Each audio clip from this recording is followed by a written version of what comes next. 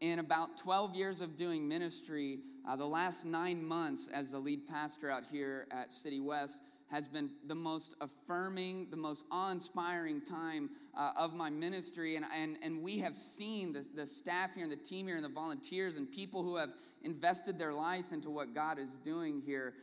We have seen some incredible things, including growth in numbers. And growth in numbers isn't everything, but the reality is there are hundreds of people here now who weren't here back in October during our Move series, where we really got clear on what the purpose and vision is for City West.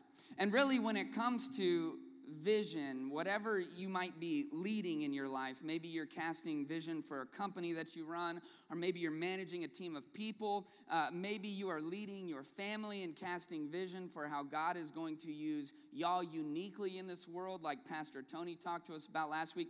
Maybe you're married without kids and you're leading your spouse. Maybe you're in a dating relationship and you're trying to figure out the dynamics of leading each other into the best life that you can live. Or maybe you don't really have many responsibilities at this point and you're just leading yourself, which could be the most important leadership of all. Whatever you're casting vision for, it isn't good enough to just cast vision once and then hope that it sticks forever. It is important to recast your vision. When you get married, you are casting vision for your relationship from now until death do you part. And so you stand up in front of a congregation of witnesses and you pledge your love to each other, and maybe you sing them a song if you're extra special, and you tell them how it doesn't matter if they're sick or if they're healthy, even though you haven't seen them sick yet and haven't held their hair back while they're vomiting kind of in the toilet, kind of not, and you're going to have to clean it up because you're the only one who isn't sick at that point.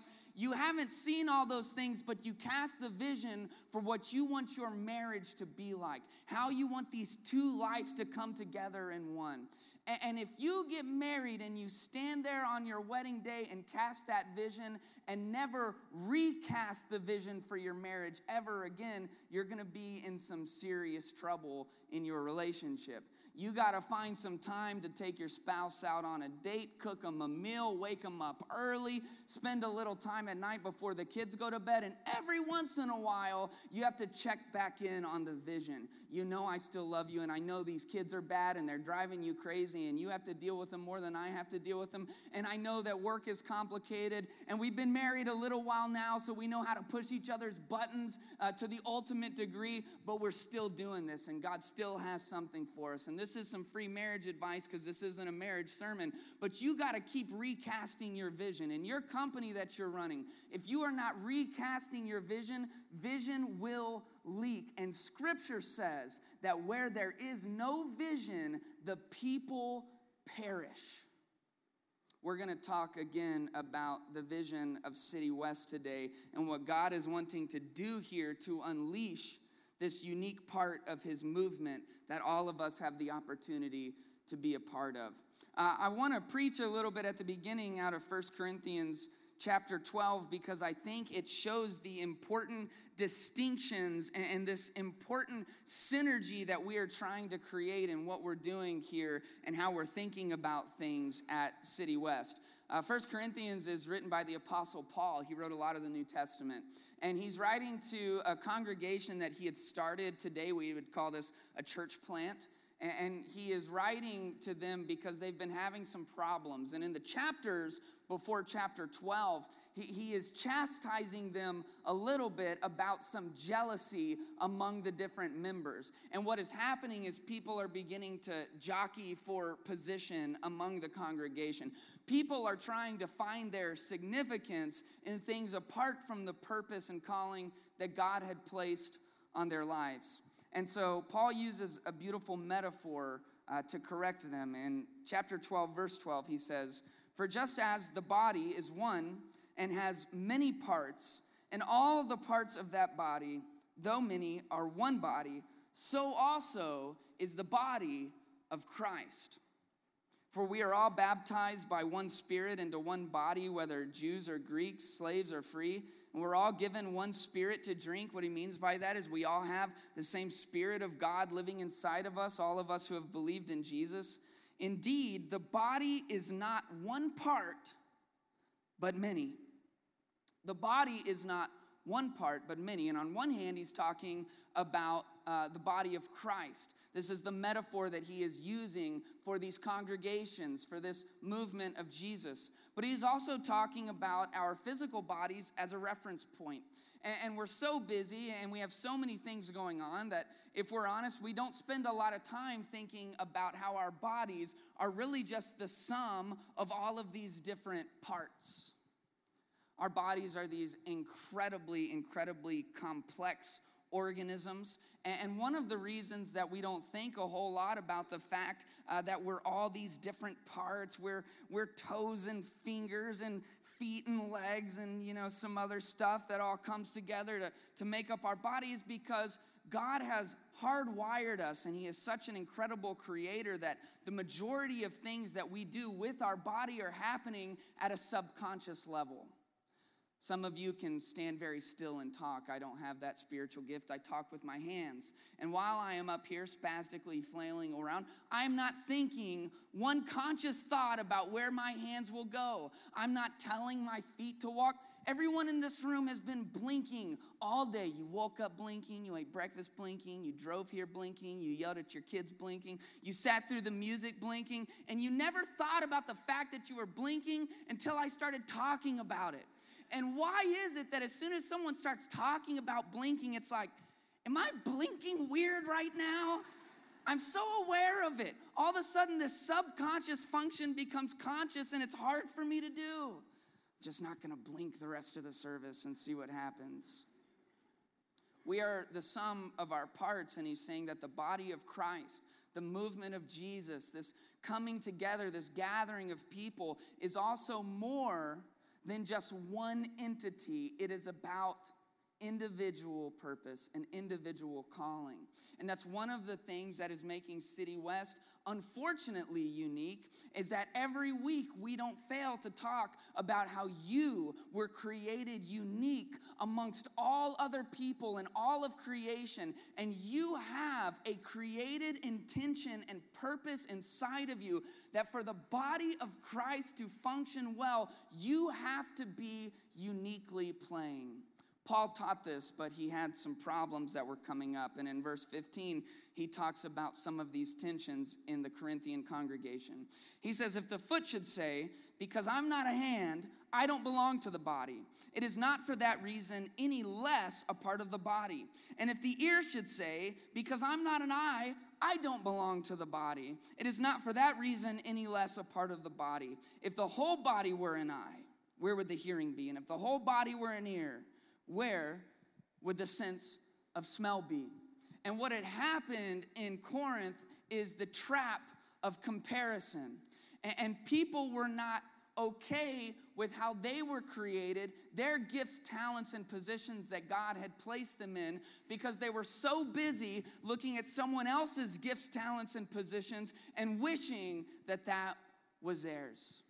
And it's one of the problems I have with Christian culture and church culture is that we try to stamp everybody out of the same cookie cutter. So we all look the same, and we all sound the same, and we all dress the same, and we all want to do the same things. And what Paul is saying is that for the body of Christ to function at maximum capacity, the same way for our physical bodies to function at maximum capacity, everyone has to understand their role, and they have to be ready to play it.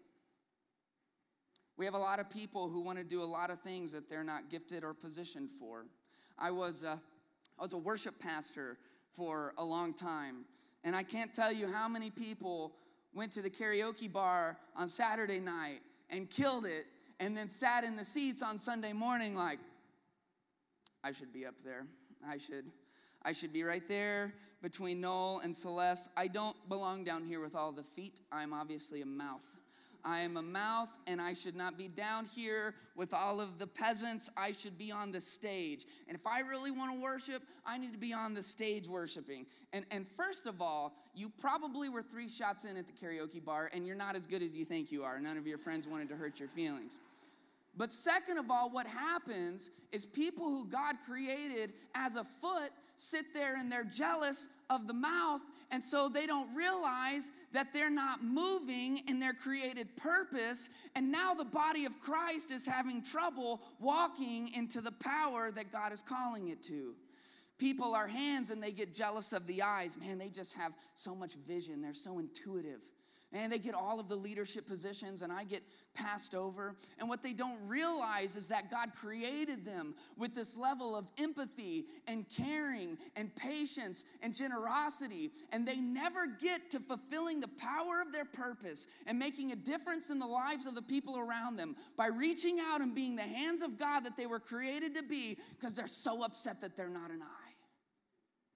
Paul is saying you have to quit comparing yourself to the people around you. The only person that we compare ourselves to is the purpose that God has created us for. Getting clear on why he put us on the earth, how he made us unique, how he made us stand out so that we can stand up and make a difference in the world around us. If everything was an eye, how could we hear? And if everything was a mouth, then where would the sense of smell be? And verse 18, this is where we're going to end this section at the front of the sermon. That's a little bit for free. It'll connect, but it's a little bit for free. In verse 18, Paul says, "But as it is, God has arranged each one of the parts in the body." And this is a word today for someone who's never been comfortable with the personality and character and gifts and talents that God has put inside of you. This is for someone in the room who had it spoken into them from someone outside of you that you should be different or that you should work on all of these areas that you're not actually gifted in. This is a word for someone in the room who grew up never able to make their parents happy because they didn't come up with the innate personality traits to take over the family business or follow in the father's footsteps. This is for the stay-at-home moms who get no recognition for what they do, and in fact, their primary audience does nothing but cry and complain all of the time, because what Paul says is it is God. It isn't your genetics. It isn't your husband. It isn't the way your parents raised you. It isn't the trauma you've been through. Who God created you to be and the intention and purpose he placed on your life, God has arranged each one of the parts in the body just as he wanted. Let's pray. God, we're going to look at the vision that you have placed on our hearts at City West. A vision for us as individuals to understand that you created us for our lives to make a difference in this world. That we do have purpose, even though the world may have surrounded us and filled us with so many lies and so many insecurities and so much pride and so much anxiety that it's hard for us to see it or feel it sometimes. But God, we are more than just ourselves. We are being called to be a part of something so much greater, to be a part of your movement, your body, coming together to do more as a movement than we could do as an individual member. And so God, just guide us and guide my words, and we pray it all in Jesus' name. Amen. 9 months ago, I had the privilege of coming out here to West. It was my first opportunity to be the lead pastor of a congregation, and I was incredibly excited, and we've been through it. You know, really the vision to come out here came at a point where I got crazy sick, almost died. God slowed me down enough by putting me in a hospital for 2 weeks where I could finally listen to him and get a picture of what church could be like if we just simply stripped it back to Jesus' original intention for his movement and his original intention for our lives. And what we've seen is what we said the third week of the Move series, is that when movements move, movements grow. And we've grown in space. Right here where you guys are sitting, this used to be an outdoor patio that the bar owners helped us bring in. It's been a great win for both of us. We've grown numerically. We now have between 1,100 and 1,200 people coming here on our weekends. People have been growing spiritually as they've been going through the programs that Pastor Bobby oversees. And we're about to grow our impact on September the 9th, when we launch our city teams and get you guys meeting in groups of people outside of this weekend gathering to apply what we have been learning. But all of this started with a question. And it was a question that came to me as I was in the hospital. And it was a strange question for someone who's been in ministry for the better part of a decade. But the question was, why would anyone go to church? Why would anyone go to church? As just this week, we see another heartbreaking story up in Pennsylvania. Over 300 church leaders who have molested at least 1,000 children over the last couple of decades. We see in our Protestant circles at Willow Creek, the fourth largest church in America, as their pastor allegedly has decade upon decade of misogynistic behavior and abusive tendencies towards women. Not only that, but the practical realities. The fact that your kids are in sports leagues that are playing all over the state and some of y'all all over the country. And many of those sporting events are happening on Sunday. The reality that those of you with smaller children who are almost impossible to get ready on one of your only days off in the entire week to get them dressed, get them in the car, get them to Kid City, show up a little late, take the walk of shame to your seat as everybody else is already singing the third song. Why would anyone go to church? 20 years ago, no one had to ask this question. It was just mandatory. It was a part of society. But not anymore. These days, people are choosing at rapid numbers to not go to church. 85% of millennials who grew up in church, drug babies. They were drugged to church. They were drugged to Sunday school. They were drugged to Awanas. 85% of them have now left the church. 85%. 15% have stayed. It's no longer a societal obligation to get up on Sundays and to come. And I had this thought. If churches cannot answer this question of why would anyone take the time to go to church, churches are going to cease to exist. And we see it every year. Thousands and thousands, and the numbers keep increasing, of churches are closing their doors permanently.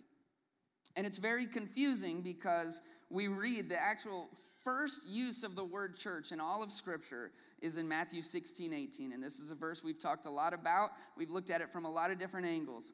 But Jesus said in Matthew 16, I will build my church, and the gates of hell will not overpower it. Jesus said, I will build my church, and nothing, not even hell itself, will be able to withstand the church that Jesus is starting. And so how do we understand this conflict between this very bold statement of Jesus and the current reality of the state of the church today? And to understand it, we have to understand what church really is. And I understand this is review for some of you, but we're going to keep recasting this vision until we catch as many people as we can. If we put the word back in its original Greek that this book of the Bible was written in, Matthew 16, what Jesus really said is, I will build my ecclesia, and the gates of hell will not overpower it. Ecclesia is a compound word in the Greek. Ek means out, kleo means called. Ecclesia very simply means the called out. Now, this was not a religious term that Jesus was using. It was a political term. An ecclesia is when people were called out of society. People were called out of their neighborhoods, called out of their places of work to come and be a part of a political purpose that was incredibly significant. You were called out to play a role in the government of wherever you resided. And what Jesus said, instead of saying, I will build my synagogue or I will build my temple, he borrowed a political term, and the creator of all things said, all right, this word is mine now. I will build my ecclesia. I will be the one calling people out of society for a purpose so significant that they will literally join me in writing the pages of history. Ecclesia is a term that is not about organization or place or rules and processes. It is a term that is about people. And what Jesus said he was going to start is not religious tradition. What he said he was going to start was a movement. I will build my ecclesia. And today I want to talk about the 3 lies of the modern church. And I believe that these are the 3 things that are sabotaging the significance of the movement that Jesus started 2,000 years ago. These are the 3 primary reasons that this ecclesia, this movement that Jesus talked about, that nothing, not even the power of hell will be able to withstand, has lost all of its cultural influence, has lost much of its numbers, and is quickly becoming irrelevant in the eyes of many people. The 3 lies of the modern church is that the church is a place. This is why people can talk about going to church. And what they mean is an empty church building. They can say, that's my church over there. Now for us, it's a little weird because people are like, the bar? Is it behind the bar? Did that used to be a bar? When many people talk about church, they're talking about a location. They're talking about brick and mortar. They're talking about walls and ceilings and floors and facilities and restrooms and stages and curtains and PowerPoint and screens. When they say church, they're talking about a place on a map, something that you can Google, something that Siri can give you directions to. The first lie of the modern church is that the church is a place. The second lie is that the church is an organization. And this can be complicated because right after Jesus spoke these words and said, I will start my movement and the power of hell will not overcome it, he then gave his disciples, the very men who would start this movement, who would set the foundation of it, he gave them the power and authority to take his movement and make it fit contextually wherever it may go. The Apostle Paul in one of his letters said, I will become all things to all men that I may reach some with the gospel. And we live in a context and in a culture where if you are going to run any kind of religious services, the government wants to know about it. We have laws about the separation of church and state. We have an IRS who needs you to have a 501c3 not-for-profit designation. We have to have a tax-specific identification number. There is an organizational aspect to what we are doing, even here at City West. However, we don't get everything right. We want to be learners and not knowers. But one of the things that we believe has fueled the power of the movement here is as a staff, those of us who through your contributions are getting a salary so that we can take 40, 50, 60 hours a week to focus on pushing this movement forward, we stay very clear on the delineation between the organizational side of what we're doing that we read books about and we try to be excellent about, and we set up lines of accountability, and we have good structures and processes, and we have HR functions, and we have all the things that a business has to run. But we stay very clear that that is not the ecclesia. It is a means to an end. You are the ecclesia. And when people get that confused, and the second lie of the modern church is that the organization is the movement. And as soon as you start prioritizing the business side of what we have to do in our culture and what we have to legally do in our context, when that becomes the priority, you start making decisions and preaching sermons that are for the betterment of the organization, not for the purpose and potential of the people. The third lie of the modern church is that church is a meeting. It's a service. This is why you can say, I went to church. And for generations, people have been checking their church attendance off of their list of societal obligations. I played my 18 holes this week. Told my wife I love her once. Spanked my kids. I went to church. It was a good week. Church is a meeting. It's a service. It's the music and the preaching. The three lies of the modern church is that it's a place, you can point at it on a map.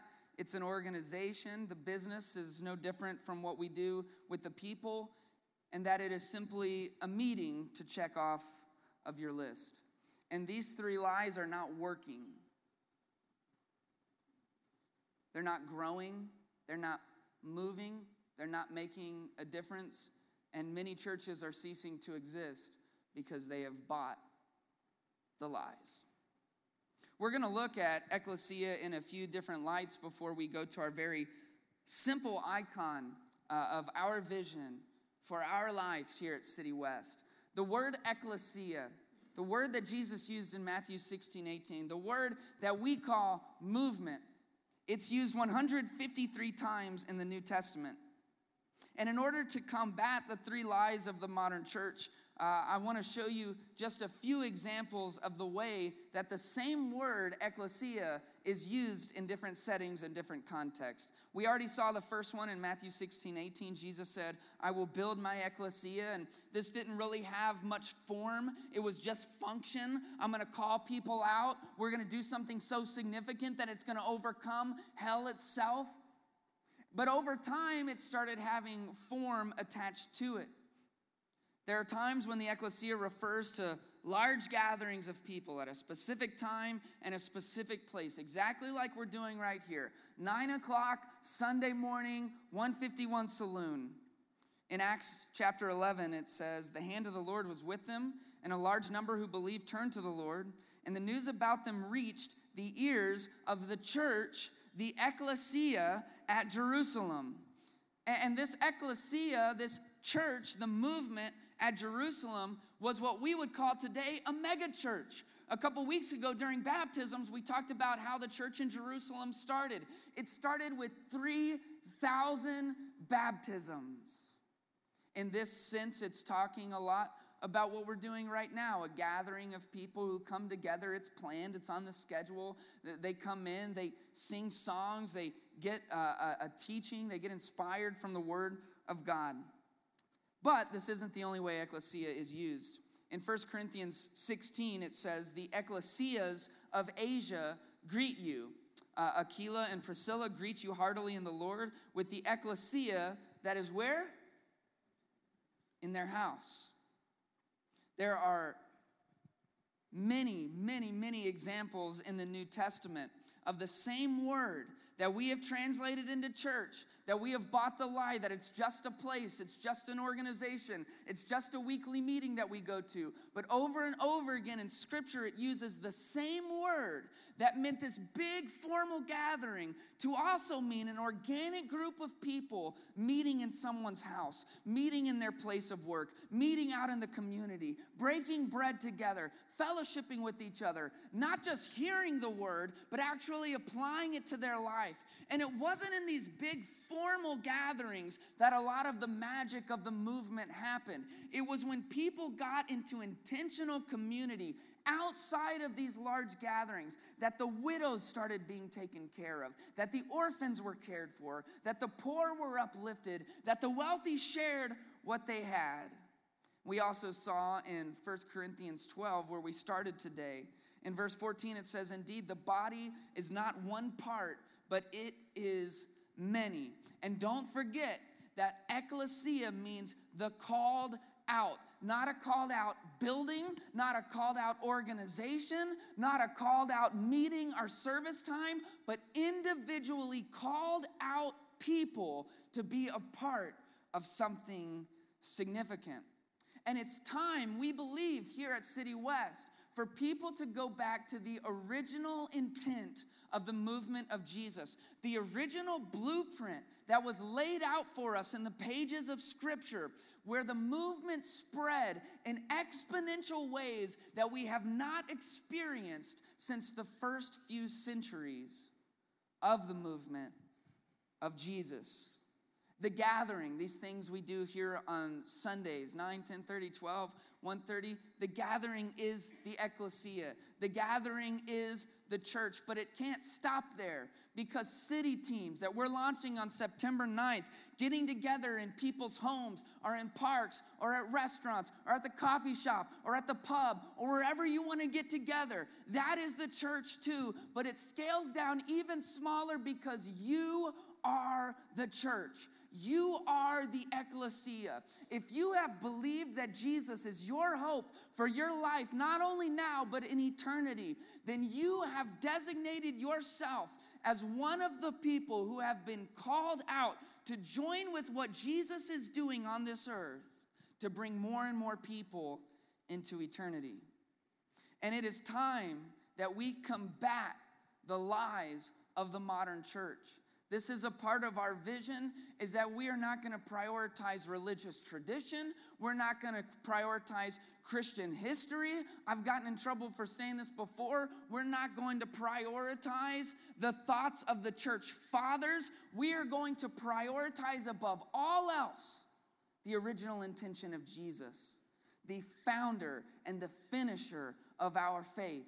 It isn't about the creeds. It isn't about the hymns. It isn't about the songs. It is about what Jesus intends for our life, and we are not a part of our movement. We are not a part of City West movement. We're not a part of a denominational movement. We're not a part of a cultural movement. We are a part of Jesus's movement. It is not ours. We stand in humility that we get to be a part.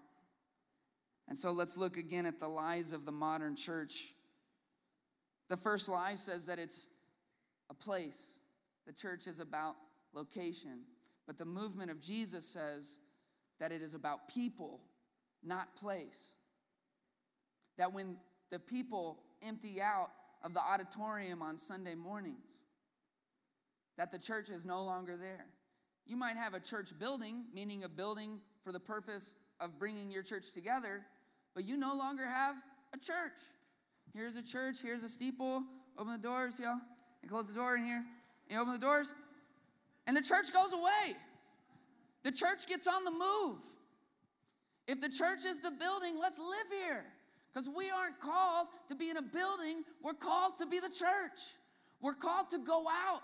The only purpose of coming together is to get on the same page, to get enlightened and inspired, to get fueled up by the worship, to be humbled, to be a part of something so much bigger than ourselves. The church is not a place, it's about people. The church goes wherever you go. And that's why when you sign up to be a part of a city team and you guys get together at Taco Cabana and maybe or maybe not have a happy hour margarita while you're studying what I taught that weekend, the church is now at Taco Cabana, and the enemy better be on alert because we're not staying on our turf. We are leaving, and we're going out on his because he's got people in the grip of anxiety, in the grip of depression, and in the grip of addiction, and in the grip of hopelessness, and people are living an insignificant life, and God is looking down from heaven, and none of his children will leave these buildings that they've mistaken for the church. We have to move. It's not about place. It's about people. It's not about organization. It's about opportunity. The opportunity to be a part of something. The opportunity to be a part of joining with Jesus, being an ambassador of God on the earth, making an impact on people's lives that will last through all of eternity. The organization is necessary. We have to have it. I'm pretty sure I'll go to jail if I try to do this without a 501c3 not-for-profit. And I know Paul went to jail and wrote some of his letters, but I'm gonna do my due diligence to not end up there yet. It takes an organization, but the organization is not the movement. The organization is an opportunity to come together and to push something forward, to set a vision and have people come alongside of it as a part of Jesus' movement. And it's not about a meeting, and we've said it a million times. It is about a movement. The ecclesia happens when people come together to strengthen their resolve, to get honest, to take off the masks, to get real about the areas in our life where we are a little bit jacked up and we're pretty far from God in some areas of our life, and we have some habits we're not proud of, and we have some hang-ups, and we're not sure that we agree with all the people around us, and the people on the other side of the political aisle kind of stress us out and make us a little frustrated, and maybe we honk the horn and we use one of those body parts in traffic every once in a while that we probably shouldn't be using. But we come together to become more of the people that God created us to be, to get clear on our individual purpose, to stir up the passions that God placed inside of us. We have a really easy way to encapsulate everything that we're saying about the movement. And I'm gonna give you some warning. For my own personal feelings, I need you to say this like you're excited, because even though we've said it a million times, it is what we talk about when we say you have an opportunity to live a significant life. It is the bottom line and the microscript of the vision here at City West. So we meet together, come on, so we can move together. We do this very simply. Some of you have seen this and some of you haven't. But we have a 3-circle icon.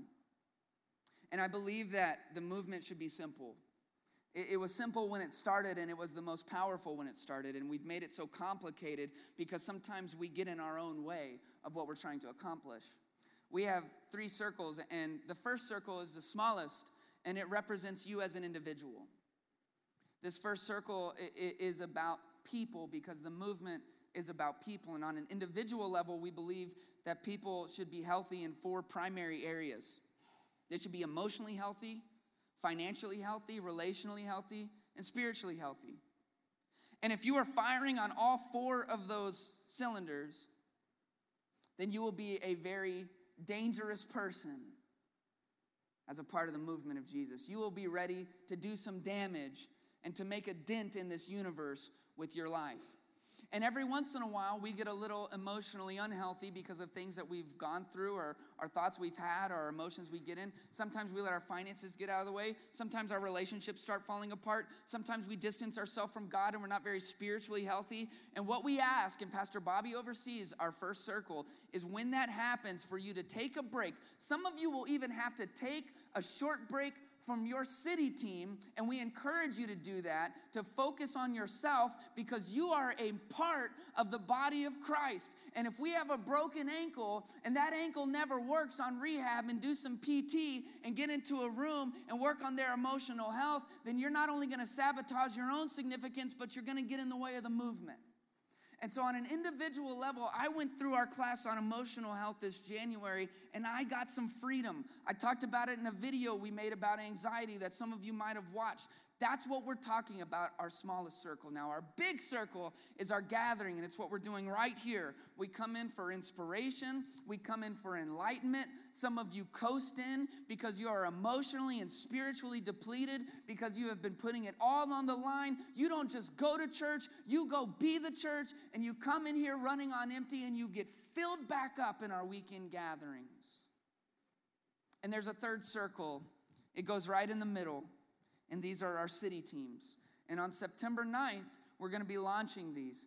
9 months ago, we did a series called Move, and that was a series about information. We talked about these circles every week. We talked about them until we were blue in the face. We talked about how eventually we're going to have these city teams where you can come in and have this tight alliance with people and apply what we're learning and be held accountable to actually move, not just come in and check something off your list, but really go out and make a difference. And on September 9th, we're going to be launching these. Pastor Tony was up here preaching last week. Many of you guys know him. He's overseeing this, our city teams. And this is how we don't just come in and get great information and get inspired and get enlightened, but we take that inspiration and we turn it into fuel that will power this movement to actually go out and make a difference in our world. It's time to get serious about the vision, the original intention of Jesus. And all we're doing with these 3 circles is trying to the best of our ability to take Jesus' intention and apply it to our current world, our current context, and our current culture, so that we can live in light of our purpose and so that we can powerfully make a difference in our world. Let me pray for us. God, we love you. We thank you that you have brought us in as a part of the body of Christ. God, I pray that you would break the chains of comparison that keep us looking enviously at other people's gifting, talents, and position, and instead open our eyes to where you have placed us, the people around us who you've created us to be, God.